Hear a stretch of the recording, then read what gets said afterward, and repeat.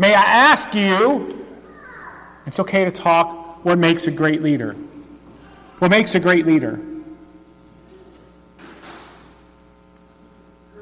Courage. What makes a great leader? Trustworthy. What makes a great leader? Pardon? A planner. Yeah. Trustworthy, a planner, a courage. What makes a great leader in previous services? Honesty, a servant, confidence. What makes a great leader? Now, I don't want you to answer this.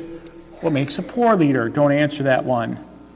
Now, I'm going to ask you to go back into your lives and think about great leaders that you had and poor leaders that you've had. You think about it, places you've worked, schools you attended, businesses that you've went into, examples of good and poor leadership that you've experienced. What makes a good leader? Well, a good leader takes the what? The initiative. I like that. A good leader is a planter. A good leader is a trailblazer. Just doesn't call to manage, but to think and go places that no one has gone before. A leader is able to be a visionary and to move beyond boundaries that are set. Good leaders seek to serve who? Yeah, a good leader is someone who looks out for the well-being of everyone. Good leaders many times are lonely. Well, why do you say that? Well, if you've ever been in a leadership position, you know what it's like trying to keep everyone happy and you can't. You know what it's like having a lot of information and can't or not able to make the best decision, and many times it's lonely. It's lonely being the person who cares the most. Many times, good leaders feel anger and dislike. Now, my previous congregation, I was in the same district in which Abraham Lincoln served as a congressional representative. Now, if you have a chance in Springfield, Illinois, there's this wonderful museum it's Abraham Lincoln's Presidential Museum. It's really state-of-the-art. It's almost like going to Universal. And you interact with Lincoln before the war years and the war years. But there's a room that you go into in a tour through Lincoln's presidency, and it's a room about half the size of this of our sanctuary here. It's filled with nothing but cartoons and newspaper editorials making fun of Abraham Lincoln. What a lousy president you are. How many bad decisions are you making? And it's filled with nothing but cartoons and editorials about people who disliked Lincoln. How could you abolish slavery before the end of the Civil War? What's about this Emancipation Proclamation? A good leader is always going to have people mad at them because a good leader isn't about keeping everybody happy. What else about a good leader? They're faithful and they hold their what? Their course, and they do their duty.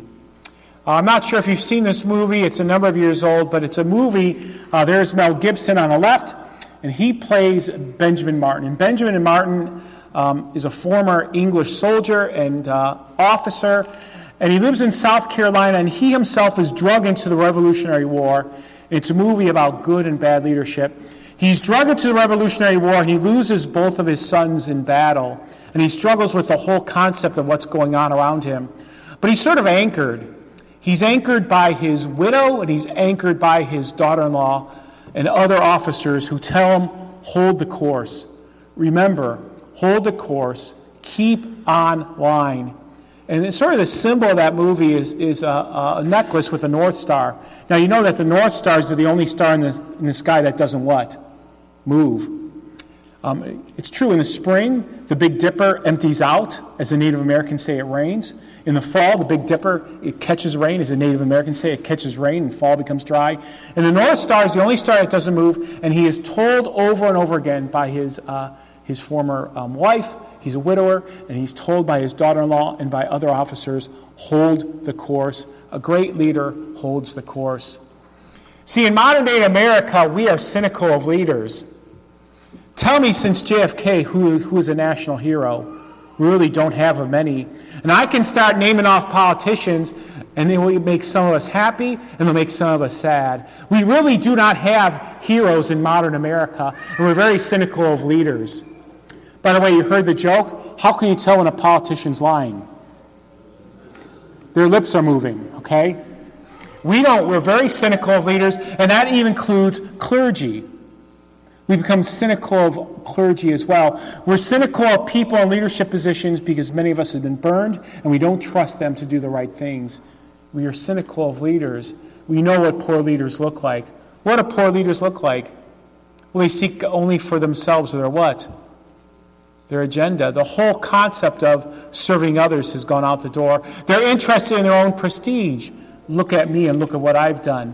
What about poor leaders? They're popular. Why? Well, because they blow with the wind.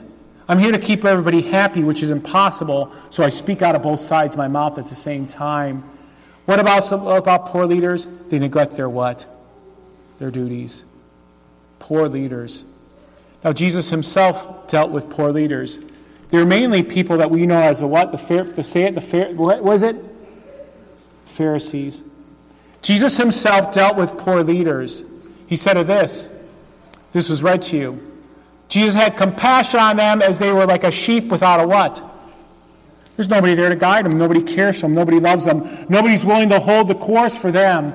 And so when Jesus saw the people, he saw the people being abused and neglected, and he had compassion on them, as a shepherd does for his sheep. And Jesus says this about poor leaders. He warns the Gentile rulers and high officials who what? Lord over them. Do you ever have a boss or somebody who was all over you? You couldn't breathe? What's it called? Micromanaging?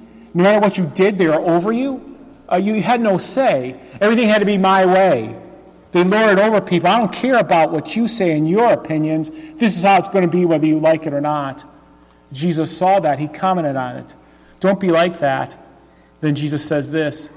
He says, a leadership, if you want to be great, you must be a what? A servant. You must look out for your people like he's a good shepherd who looks out for his sheep. See, Jesus dealt with poor leaders, but he himself is our good shepherd. Let me take you back into the Old Testament.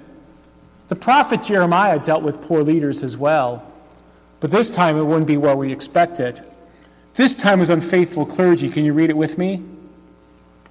Woe to the shepherds who are destroying and scattering the sheep of my shepherd. See, poor shepherds teach bad teachings. They teach false doctrine. Their teaching don't lead people into salvation. Their teaching leads people into damnation. There's all sorts of false shepherds in America today. They won't teach you truth. They go along with the doctrines of the time. And Jeremiah lamented that even in Israel's day in the Old Testament, along came false clergy and false teachers who led God's people astray. Why? A lack of effort. I don't care. I can't get to everyone. I can't do everything. They really didn't push themselves. They sought their own glory, and they drove people out. They scattered them. What do poor shepherds do? They cause people to leave. In my previous congregation, my predecessor said this about people who left the church. They go here, there, and nowhere. Let me say it again. People sometimes get disgusted with the church. What they do? They leave the church and they go here, there, and nowhere. Hence was it with the shepherds of the Old Testament who taught false teachings and neglected the sheep. They went here, there, and nowhere. Jeremiah, too, dealt with false shepherds. But then God himself, God says, I'm going to hold the course. I will provide shepherds who care. That's what God told Jeremiah. I'll provide shepherds who care. And God says, I'll gather them myself. Why are you here today? My hope is that God gathered you here. That we are the remnant, that we are the chosen who God called to be here. So much does God care for the scattered that Jesus says, if 99 sheep are found, I'm going to do what? Take one to find. I'm going to take time to find the one lost sheep. He'll place shepherds who care. Now, I'm not trying to be political here. Have you had bad shepherds? Have you had faithful shepherds? God promises his church that he will always eventually send good shepherds. And then he asks his people to step out for faith. Read the verse with me. The days are coming when I will raise up to David a righteous branch. See, now who is that righteous branch? Who's in the line of David? We know it. Say it. Yeah, Jeremiah says, in spite of the false shepherds, I'm going to send you a great shepherd, Jesus. He holds his course. Now, let me change gears here a little bit. Let's talk about the 10th commandment. The 10th commandment says, do not what? Do you know what coveting means? I'm not happy with what I have. I want more. Now Dr. Luther gives an explanation about coveting people and people in their positions. And he says that we're called to do this. Read the meaning with me. We are to fear and love God and encourage them to do their duties. You see, you and I, we are called to help people keep their duties, encourage people to do their duties, hold the course, be faithful. We are called to encourage people to do that, to be faithful, to hold the course, to be good leaders. Now I'm going to switch gears here again. What about you and I? Now we might not be in a leadership position, but are you and I faithful or are we negligent? Do you know what it means to neglect? See, Luther once said this. I want to talk about greed. If I'm going to ask you what greed is, many of you would say, well, wanting more and more. That's true. Or many of you would say, greed is I have more than I need. Well, that's true. Greed is that I have to have so much I don't know where to put it all. Well, that's true. But Luther defines greed as neglect of God and neighbor. Let me say it again. Greed is neglect of God and neighbor with what God has given to me. So are we faithful or are we negligent? Have we neglected to honor authority? Yeah, but Pastor Muse, that leader is really bad news. I don't care. Well, I don't really sometimes like what the pastor has to say. I don't care. I really don't like what I don't care. My boss, doesn't matter. We are called to what? Honor those in authority. What's the fourth commandment? Honor your what? Father and mother.